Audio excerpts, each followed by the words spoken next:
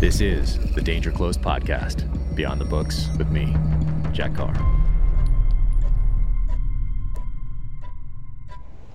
Welcome to the Danger Close podcast, an Ironclad original presented by Sig Sauer.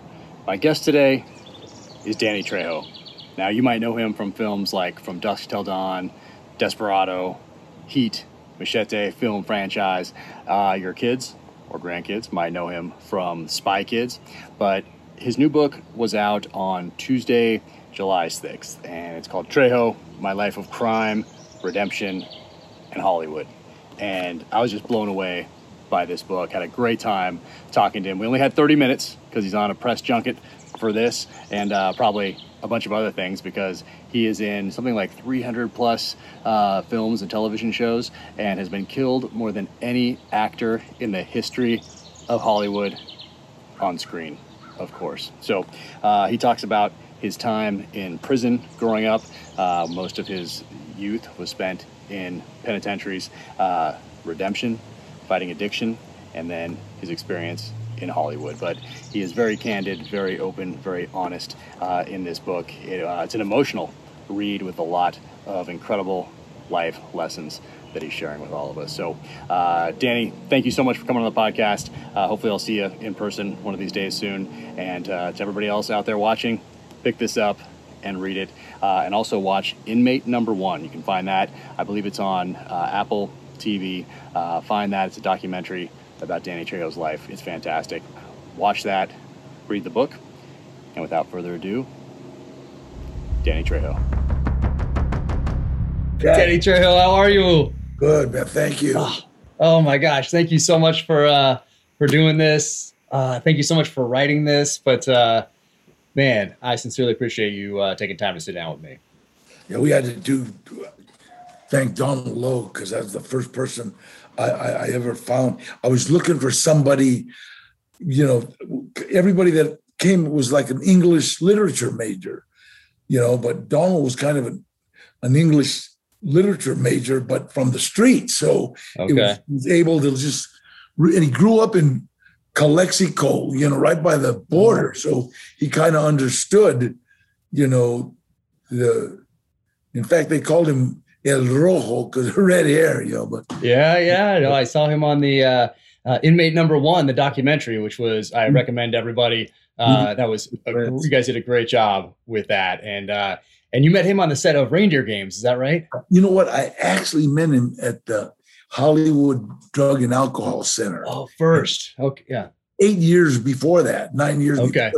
And I got to say, he was probably one of the angriest dudes I've ever met. And I met crazy angry people, You met some angry people. Yeah. And I mean, he was just such an angry kid. And I remember, God, if that kid goes to prison, he'll kill him. He'll die. I mean, I could because it was that kind of anger that gets you killed because people are scared to death of you. And God, then when I met him on Reindeer Games, he was going through a big thing, and we just bonded. I mean, we just bonded, and we became good friends. And so the first time we started talking about a book and stuff, and wrote a chapter, and I showed it to my kid's mom, Maeve, and she said, "Sounds like you talking." It really did. And I said, if his name wasn't on here, I would have had no idea that it wasn't you telling every single word of this. I mean, it is you telling this, but it's with him putting it into these words here. But it sounds exactly like you. And first off, thank you for writing this. It's going to help so many people, which is a theme of the redemptive side of your life. And you talk about how nothing good has ever happened to you that didn't come from helping someone else. And when was the first time that you came to that realization, and what was the thing that happened to you that was good because of that help? I got out of prison August 23rd, 1969. It was a Saturday. I stayed out all night with some friends of mine from the program, right? And I got home, and I was up standing in front of my mom's front yard watching different people go by, and Monday was trash day. And I remember watching this old lady pull out her trash because in '69, you put everything in a big tub, throw it, and then you'd pull it, out, put it in the trash can, put it in the trash. And I walked up to her, going to help her with her trash can. And I remember her words were, "No me robas," and I said, "Shut up, lady." And I grabbed the phone and I grabbed her trash and brought it out. I started doing that. I started just taking out people's trash, just trying. You have to understand, I broke into every house in my mom's neighborhood, and just robbed some people. So it wasn't like I was well liked, but for about 3 weeks, a month, I just took out everybody's trash on Sunday. The old people, all the old people, and so I walked into the house one day. And there was a clothing bag, and it had a brown fake suede blazer in it. And I said, "Mom, what's that?" He said, "Danny, that old man with the bad arthritis, in his hands, he gave that to you, and I used to take out his trash." And it just kind of said, "Oh, okay." It was like the first time I ever got like a gift, for doing something. But then it's so funny. I think about that because I got arthritis now in my hand. So I think of that old man all the time, and I've never stopped. That's what I do. Every day I wake up, say a prayer, "Dear Heavenly Father, let me help somebody today." And we do. All the friends that I have, if you look at the trunk of their car, they'll have socks, thermal underwear, that's what we do. Pass out, just the amazing, home, whatever. Amazing. No, I love how you do that. You say, what I try to tell my kids is something that you talk about in this book. And I tell them, never miss an opportunity to make someone's day. Oh, and you say something very similar in this book and in Inmate Number One, the documentary. So that really resonated with me. And for those that don't know, your first acting gig in Hollywood came from trying to do something good for someone, trying to help somebody out, going to a set looking for somebody that needed help. I've been helping this kid stay clean, and we were doing this little extra stuff, and he got me into it. And it's funny. I went to this shoot with him to do $50 cash, and I ended up running into a friend of mine named Eddie Bunker, who I was in prison with, who saw me win the lightweight and the welterweight title. Comes up to me, "Trejo, what are you doing here?" I said, I'm gonna be a convict." And we kind of laughed because we've been being a convict for free for a long time. And he said, "We need somebody to train somebody how to box." You trained Eric Roberts how to box on that set, and then and it seems to be there are these different moments in your time in Hollywood that really push the ball forward. Like it seems like you've been working constantly for those of us on the outside that have been watching things progress, and you've been doing all sorts of things here and there. But then there seem to be these certain moments, like Runaway Train, like Desperado, where you have no lines, like Heat, which is one of the greatest movies of all time. And you were so fantastic in that. It's amazing. And Con Air, then Spy Kids, which opens you up to a whole new generation. And then, of course, to Machete, where you are number one on the call sheet. I gotta say to be number one on the call sheet after all those years and after that upbringing and time in prison, and then to have Robert De Niro walk out of his trailer and say, and I can picture it as you describe it in the book, I can just see him doing it the way you describe it. Number one on the call sheet. What did that feel like? Well, let me tell you, when he did that, hey, number one, I'm sitting there staring at Robert De Niro in my movie. All I could say was, "Can I get you some coffee, Mr.?" Come on. And it was hard for me to say, "Yeah, I'm the lead with De Niro," because he was awesome. He was awesome. I mean, and he's such a gentleman. And just, he invited me to dinner. We're doing Machete, invited me to dinner, And so we go to dinner. I take my two kids, Danielle and Gilbert, and Danny Boy he was at school. He wasn't working. He was working. He was gone. And so we go to dinner, and I tell him, be cool now. Don't be kids. This is Robert De Niro. The first thing Robert De Niro asked me is something about, he says, how do you say it? He says, Robert Rodriguez is kind of I forget the word he used. Tour or something. Yeah, right. A tour. Yeah. A tour. And my son goes, oh yeah, I think he's a little more and blah. They start talking. The rest of the night was spent Robert De Niro talking to my son all about the theory of film, the lighting direction, the different modalities. And I'm like, I was so proud of my son, Gilbert, because I'm not a student of film. I'm a working actor. I show up. I know my lines. I don't bump into the furniture. You know what I mean? That kind of stuff. Stay out of the way.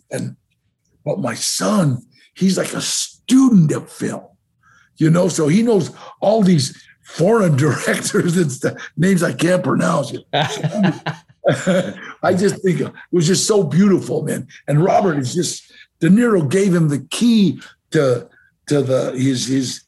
all his memory film archives. Yeah, amazing. I love that story. And I love how you were surprised at your son, how much he knew about this industry and this art. Blew me away. And it's funny because Robert De Niro called me one day on my phone and said, Danny, I'm coming into town. I got my daughter and her friend. They want to go salsa dancing. I'm not going to have the time. Do you know any? Yeah. So I took Robert De Niro, beautiful daughter. I took her and her friend. We went salsa dancing. So I left that message on my machine probably until it wore out. Every time I walk in, I'd play it. Oh yeah, I'm going to have to go with Robert. I love it. And originally you were brought on to Heat as a consultant with Eddie Bunker. Is that right? For robberies. Yeah. And Robert and Michael Mann knew my uncle in Folsom, he did a movie called The Jericho Mile. And so at first he called me Gilbert, and people don't realize it, but in the movie, Michael Mann changed my name to Gilbert Trejo in honor of my uncle. Yeah. He says every time he looked at me, he just thought of Gilbert. So we went through 3 scripts, and when they change your name, they change every script. So we cut down a lot of trees, right? And then all of a sudden he said, Danny, do you mind if I call you Gilbert? It makes it a lot easier. No, thank you very much. So I gave my uncle credit.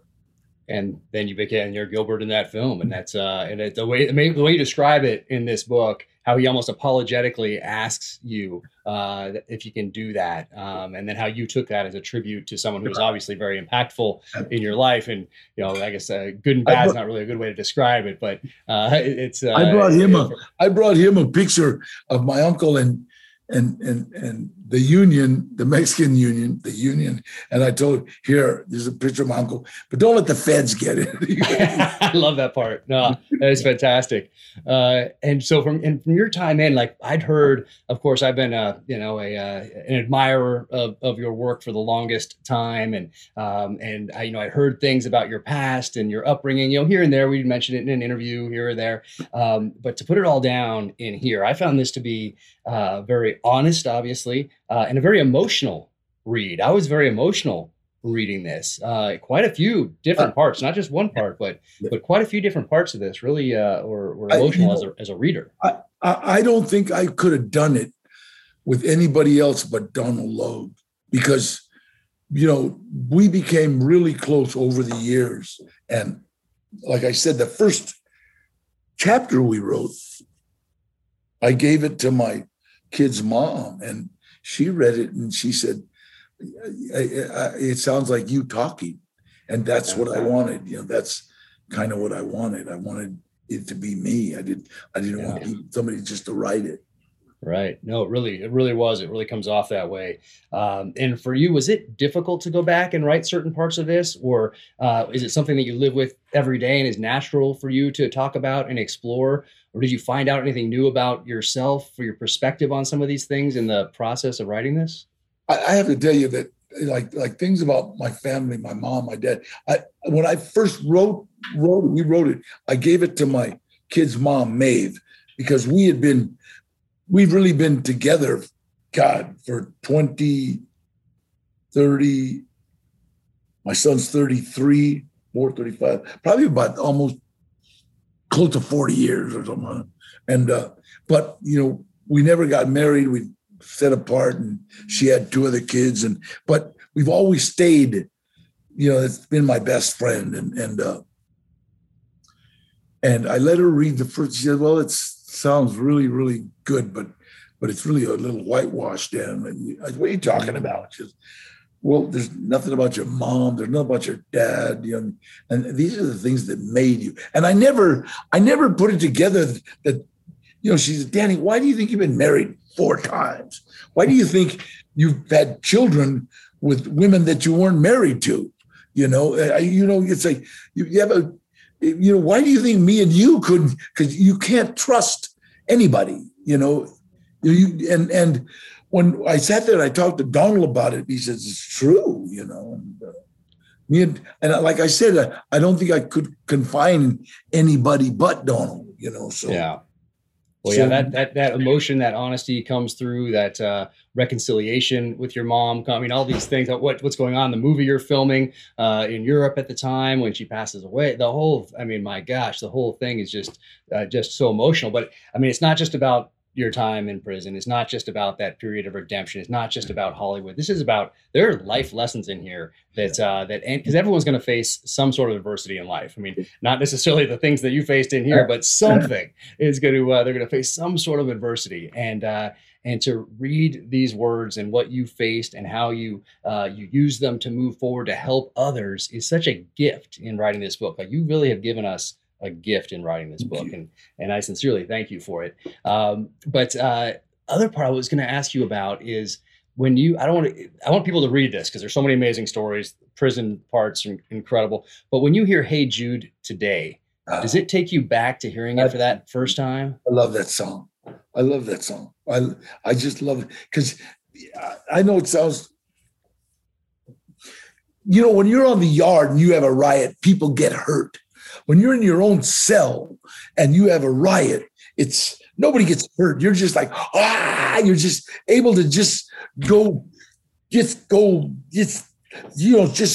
the world, but you're confined. And it's like such a purge, such a relief.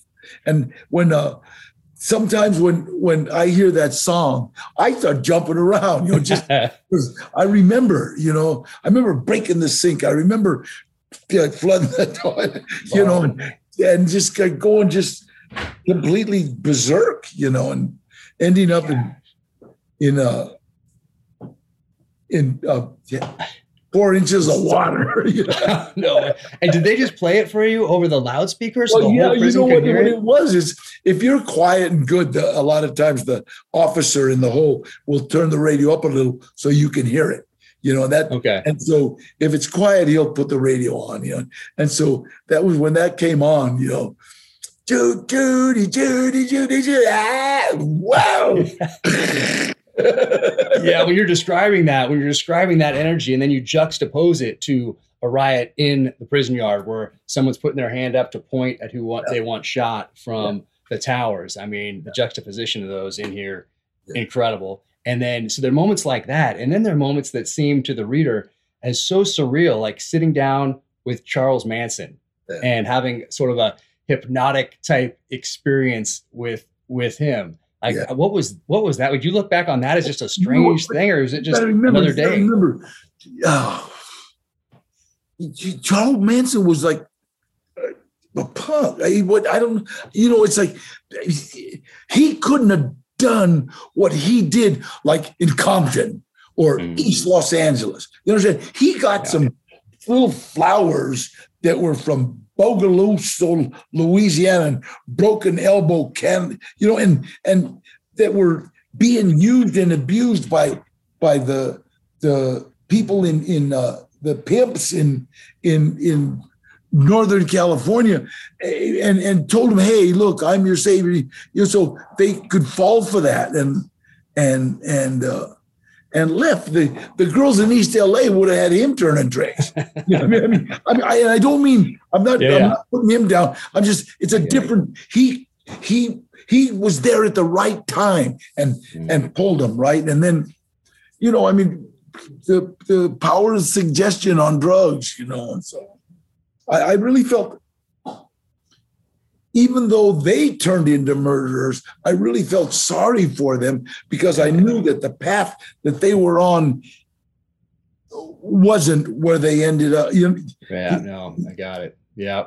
And you did a great job of describing that in here, because some people think of Charles Manson, they see that mugshot and they see that tattoo on, you know, they get that.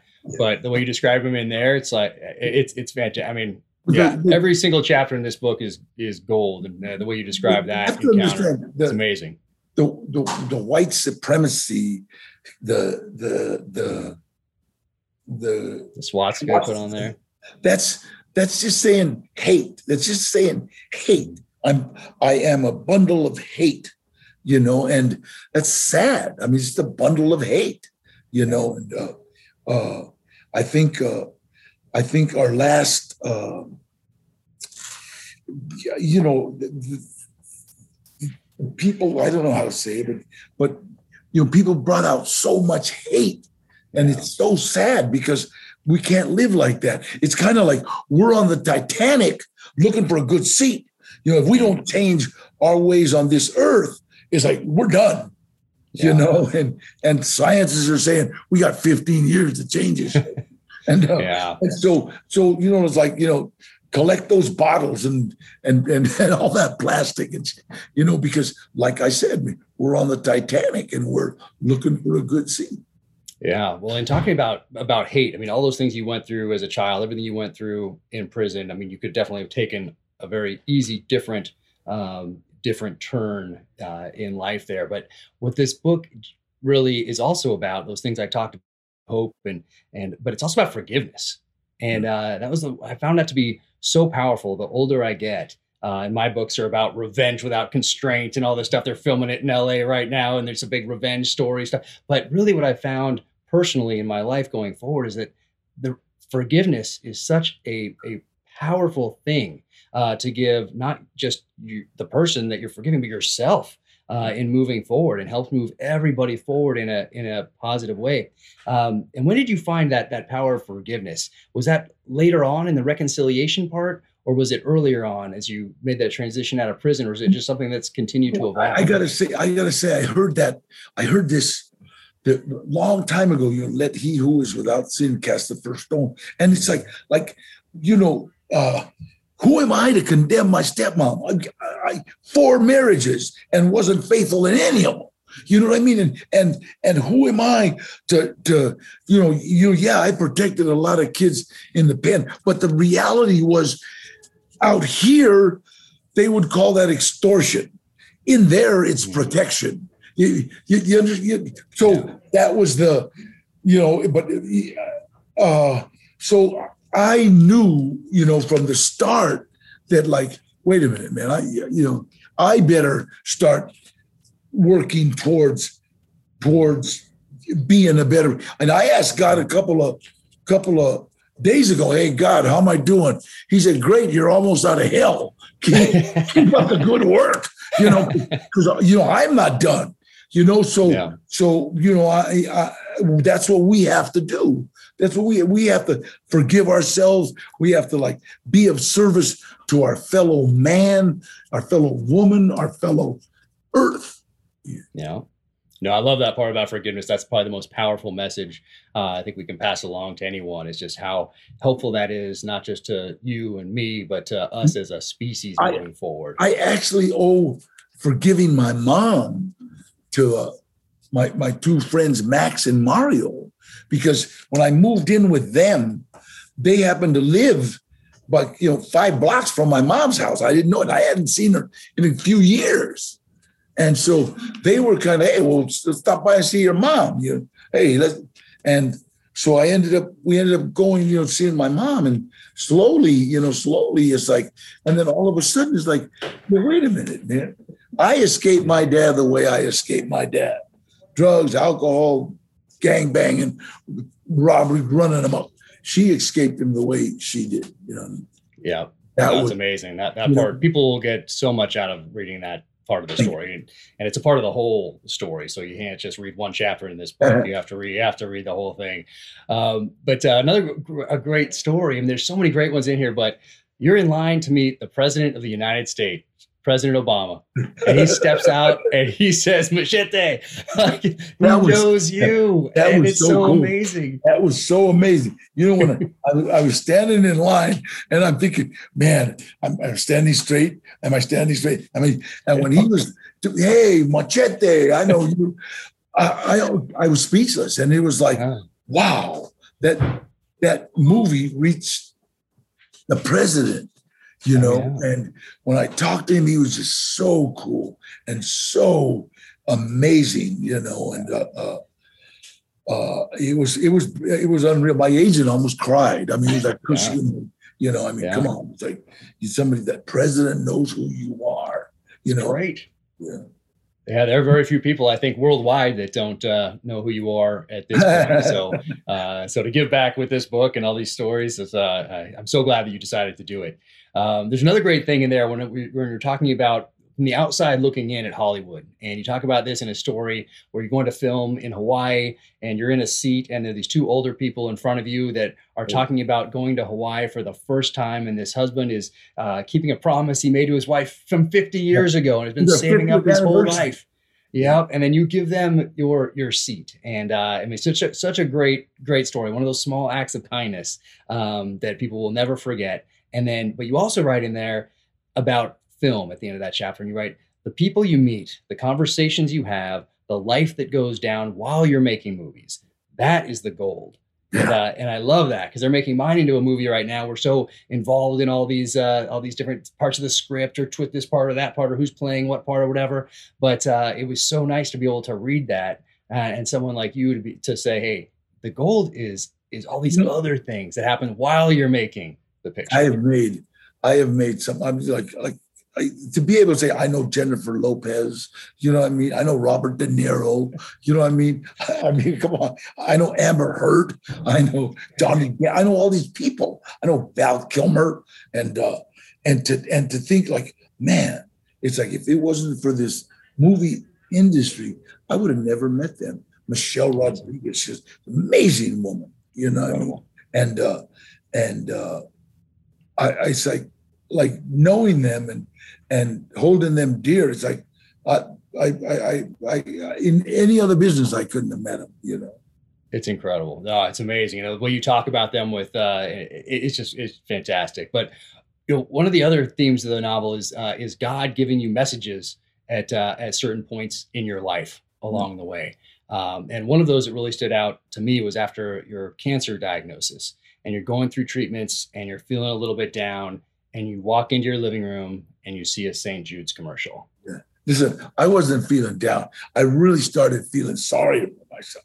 I mean, really, it's like, what, I'm yelling at myself and God, why, what? What do I help? And I'm like, I help people. I help people today. And you know what, why are you doing this to me? And I walk out in the living room and there's a little kid with a St. Jude commercial. And it hit me like God slapped me in the face. It was like, bitch, you've had a great life. I was 70. I don't even know. And you know what? Here's this kid. He's 7. You know what I mean? And he don't got a chance. And I thought, my God, I couldn't believe it. I went to my knee. I said a prayer.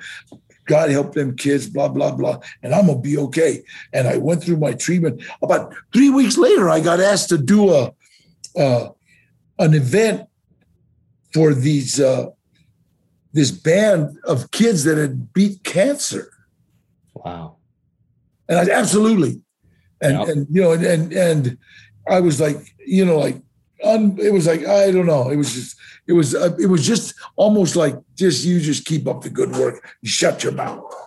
Yeah, no, it's amazing how that's happened and how you share those in this book.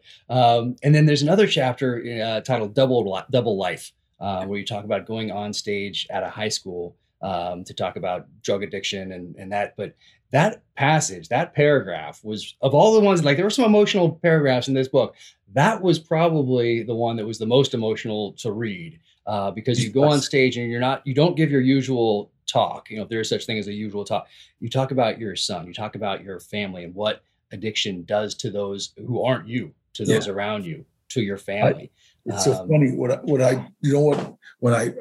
before I went on, Chispa Sandoval, who was Mexican mafia and turned to Christ. That's the only way you can get out of the Mexican mafia is your Christ. He was a leader in the Christian church too, and he was taking me around. We were going to different high schools and I remember getting ready to go on, and then I just drew a blank, and I said, Chispas, what am I doing, man? He goes, what do you mean, what are you doing? My kid's out there dying, and I'm here telling these kids how to stay clean. I can't do it. I couldn't do it. And he goes, you know what, Dad? Maybe God wants you to talk about how a parent feels when their kids are using drugs. Yeah. And I went on, and I started talking about how I woke up in the middle of the night, sometimes screaming my kid's name because I seen him in a dumpster, or and these kids, a lot of them were in tears, and it wasn't. I don't mean they were thinking of their brother, or they were thinking, that's what did it, not me. And I remember I was in tears. I couldn't believe that I did, and afterwards I thought, you know what, just you were right. I was supposed to do that. Yep. Yep. No, that comes across in here. And that's one of the most emotional parts in here. And then you have some great ones also. Another one is when you're going through those, you've been through a lot. So this subdermal hemorrhage in your brain is what an insane chapter that is. And then you have to have brain surgery. They're draining the blood out of your brain. The doctor's like, we've never taken this much blood out of someone's brain before. And you just were flying like intercontinental. And then you go to this rehab after that. And I love the last line in this chapter. You say, I pushed out one more lap. And that is really what life is all about, is getting up and moving forward. And you say, I pushed out one more lap. And I was yes. They had me trying to walk around with a walker because that thing had affected my equilibrium and my legs, and it was funny because I did it and I wanted to get better. And I remember I was exhausted and okay, Mr. Trejo, that's how I said, no, I'll do one more lap. And it's what I had to do. I came out of there and I could dance. Oh, man. Amazing. And I know I got 4 more minutes with you. I want to be very respectful of your time because I know you have a lot going on. So I have my eye on the clock. There's a couple other things I wanted to share with people. And one of those is this Super Bowl commercial that you do. And we're an executive, and you're a little sick at the time. And one of the executives come up and tells you, Danny, we didn't hire you because you're tough. Yeah. We hired you because you're loved. Yeah. And that seemed like another one of those points that really, I don't know, one of these distinctive points in your life when that person said that to you. And then, of course, now you have Trejo's Tacos, which I cannot wait to go and try. Next time in LA, when I'm on set, I'm going sure to go. I'm coming in. And let me know. I will sure do that because I was so excited to go and do that. And the other part that got me so emotional about that was that in italics, it has you thinking, Mama, you got your restaurant. And I was like, oh, gosh, because she was always cooking and cleaning. And you talked about that cooking, cleaning, and putting up with everything she had to put up with. And you say, you got your restaurant. Like you gave that gift to her and this legacy now lives on. And it's just an incredible chapter. And I love that you wrote that about your mom. Yeah, no, absolutely. And all right, 3 more minutes. And so what is it like to have a day named after you?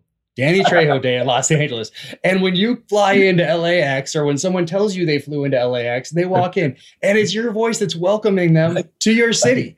Like, what is that like? What is that? My daughter was with 4 of her friends flying into LAX, or they were flying out. I don't remember. But all of a sudden, my voice came over the loudspeaker, and my daughter called me and says, Dad, you follow me everywhere. I love it. Yeah, you can't get away. I love it. No, it's fantastic. And there's another great story about at Trejo's Donuts. There's a guy in the parking lot, and you can't remember where you know him from, and your son's talking to him, and it turns out that you served time with him. and things were coming full circle. And you went to look for him after, and he was gone. Yeah. I mean, that's incredible. But I want to leave people with this, since we have to let you go. I don't want to, because I could talk to you for hours, and I'm so thankful that you came on to spend some time. But I want to leave people with something you said in the documentary, and then something that your grandmother said that you write about in the book. And in Inmate Number One, the documentary, which everyone should go watch, you said, "Today I choose a better life." Like, very intense, very you're making a choice, a conscious choice. Today I choose a better life. I love that. Everyone can take something away from that and do that when they wake up tomorrow morning. Absolutely. And then your grandmother used to say something. She used to say, and you share it with us in this book, and she said, "Where there's life, there's hope." Yeah. I think that's just such a wonderful message. So thank you so much for sharing all of those. God bless you. With us. Thank you. It's sincerely appreciated. And hopefully I'll run into you in person one of these days. And I'll for sure be at Trejo's Tacos when I'm back in LA next time. I'm telling you, Kay, when you come back to LA, your family on me. God bless you. Thank you so much. Thank you so much. You take care. Welcome to the gear highlights section of the Danger Close podcast, brought to you by Schnee's Boots. Now, I've been using Schnee's Boots for a little over a decade, I think. And as you can tell, if you're watching this on YouTube, there's some miles on these. I've used them in Alaska, in Utah, in Colorado, and Montana, absolutely love these boots. If you followed me for a while, you've heard me talk about them before, seen me wearing them in some pictures. And these guys right here, these are the Granites, and these are the first ones that I got. And they fitted me at either Safari Club International or Dallas Safari Club, and just fell in love with these boots. There's no middleman with these guys, so they're made in a factory in Italy, and that allows you to get a lot more for your boot, a lot more for your money, a lot more boot for your money. That's what I'm going for right there, because there's nobody else in that supply chain. Italy to Schnee's in Montana to you. And you can always call them anytime. Hey, I'm going on this kind of a hunt. What kind of a boot do you recommend? Because they have a lot of boots out there. I think I have 8 to 10, and my wife has a couple as well. But these Granites have been a constant companion. These are the same ones that I got all those years ago. Absolutely love these boots. And then these guys right here, I think these are called the Hunter 2s, and love these, insulated and snow, muck, slush. Just absolutely love these boots. These are some of my favorites right here. These get daily wear. I think these are called the Montanas, but I just got a new pair that just came in the other day. But these guys I've been wearing for, I think, 2 or 3 years now, and this is daily wear. You can tell there's a bunch of dirt on there that's dried now that it's springtime here, but wear these pretty much all winter. Love these boots right here.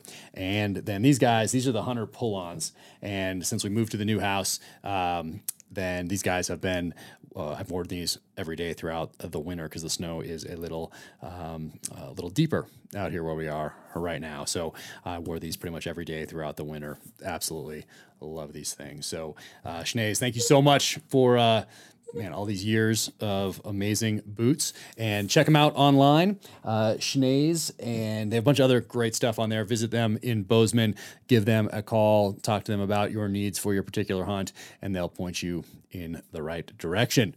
Awesome. And then I'm going to read this so I don't mess it up right here.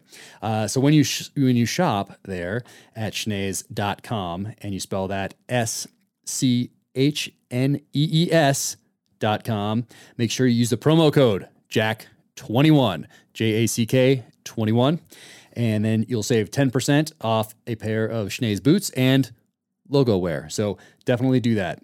JACK21. And these handmade boots, they do sell out very quickly. So grab yours today. Take care of your feet.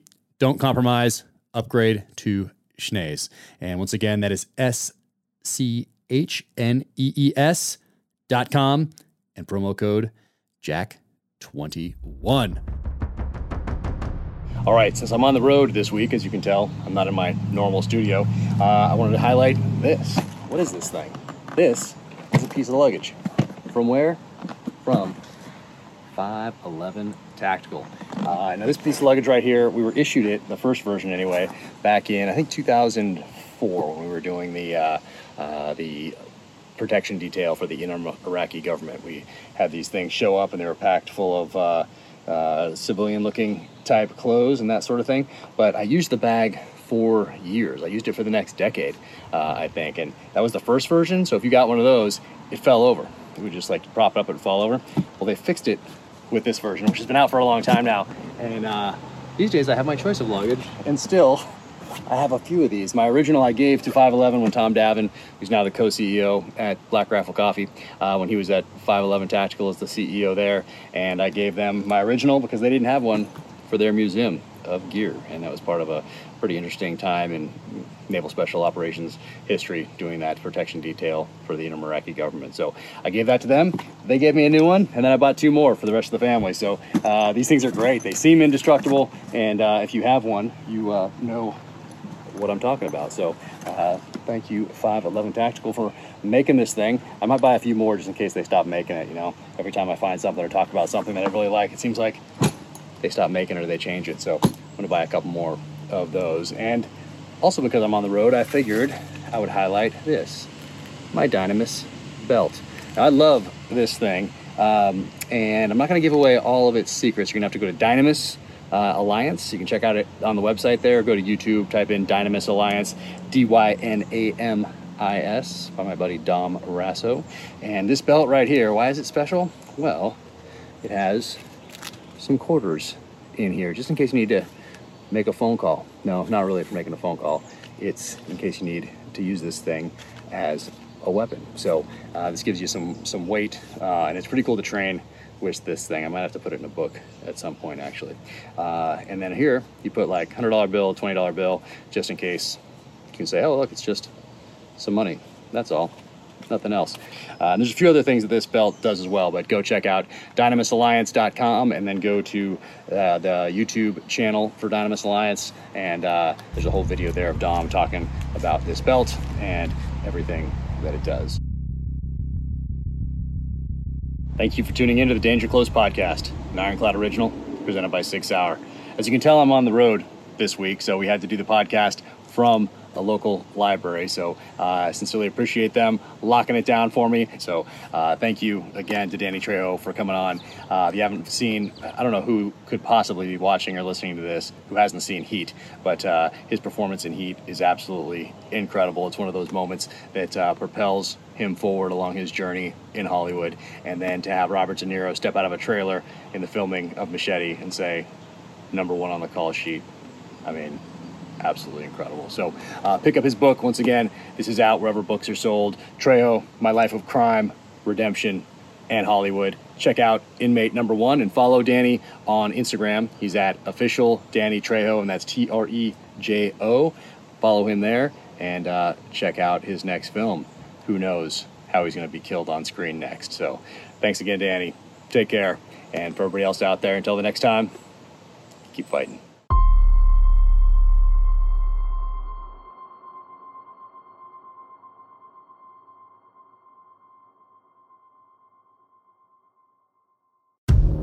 In case you missed it, on a recent episode of Danger Close, an Ironclad original, Jack Carr sat down with former presidential candidate Tulsi Gabbard. Set aside all the labels, you know, oh, well, because I've been getting asked this a lot, like, well, are you left or are you right? Are you progressive or are you conservative? What box do you fit in? Which box do you check? Completely. Are you an enemy or right. an ally? Like, what filter should I use when I'm looking at you? And, like, I've always been an independent-minded person. Always. Be sure to check out the full interview wherever you get your podcasts.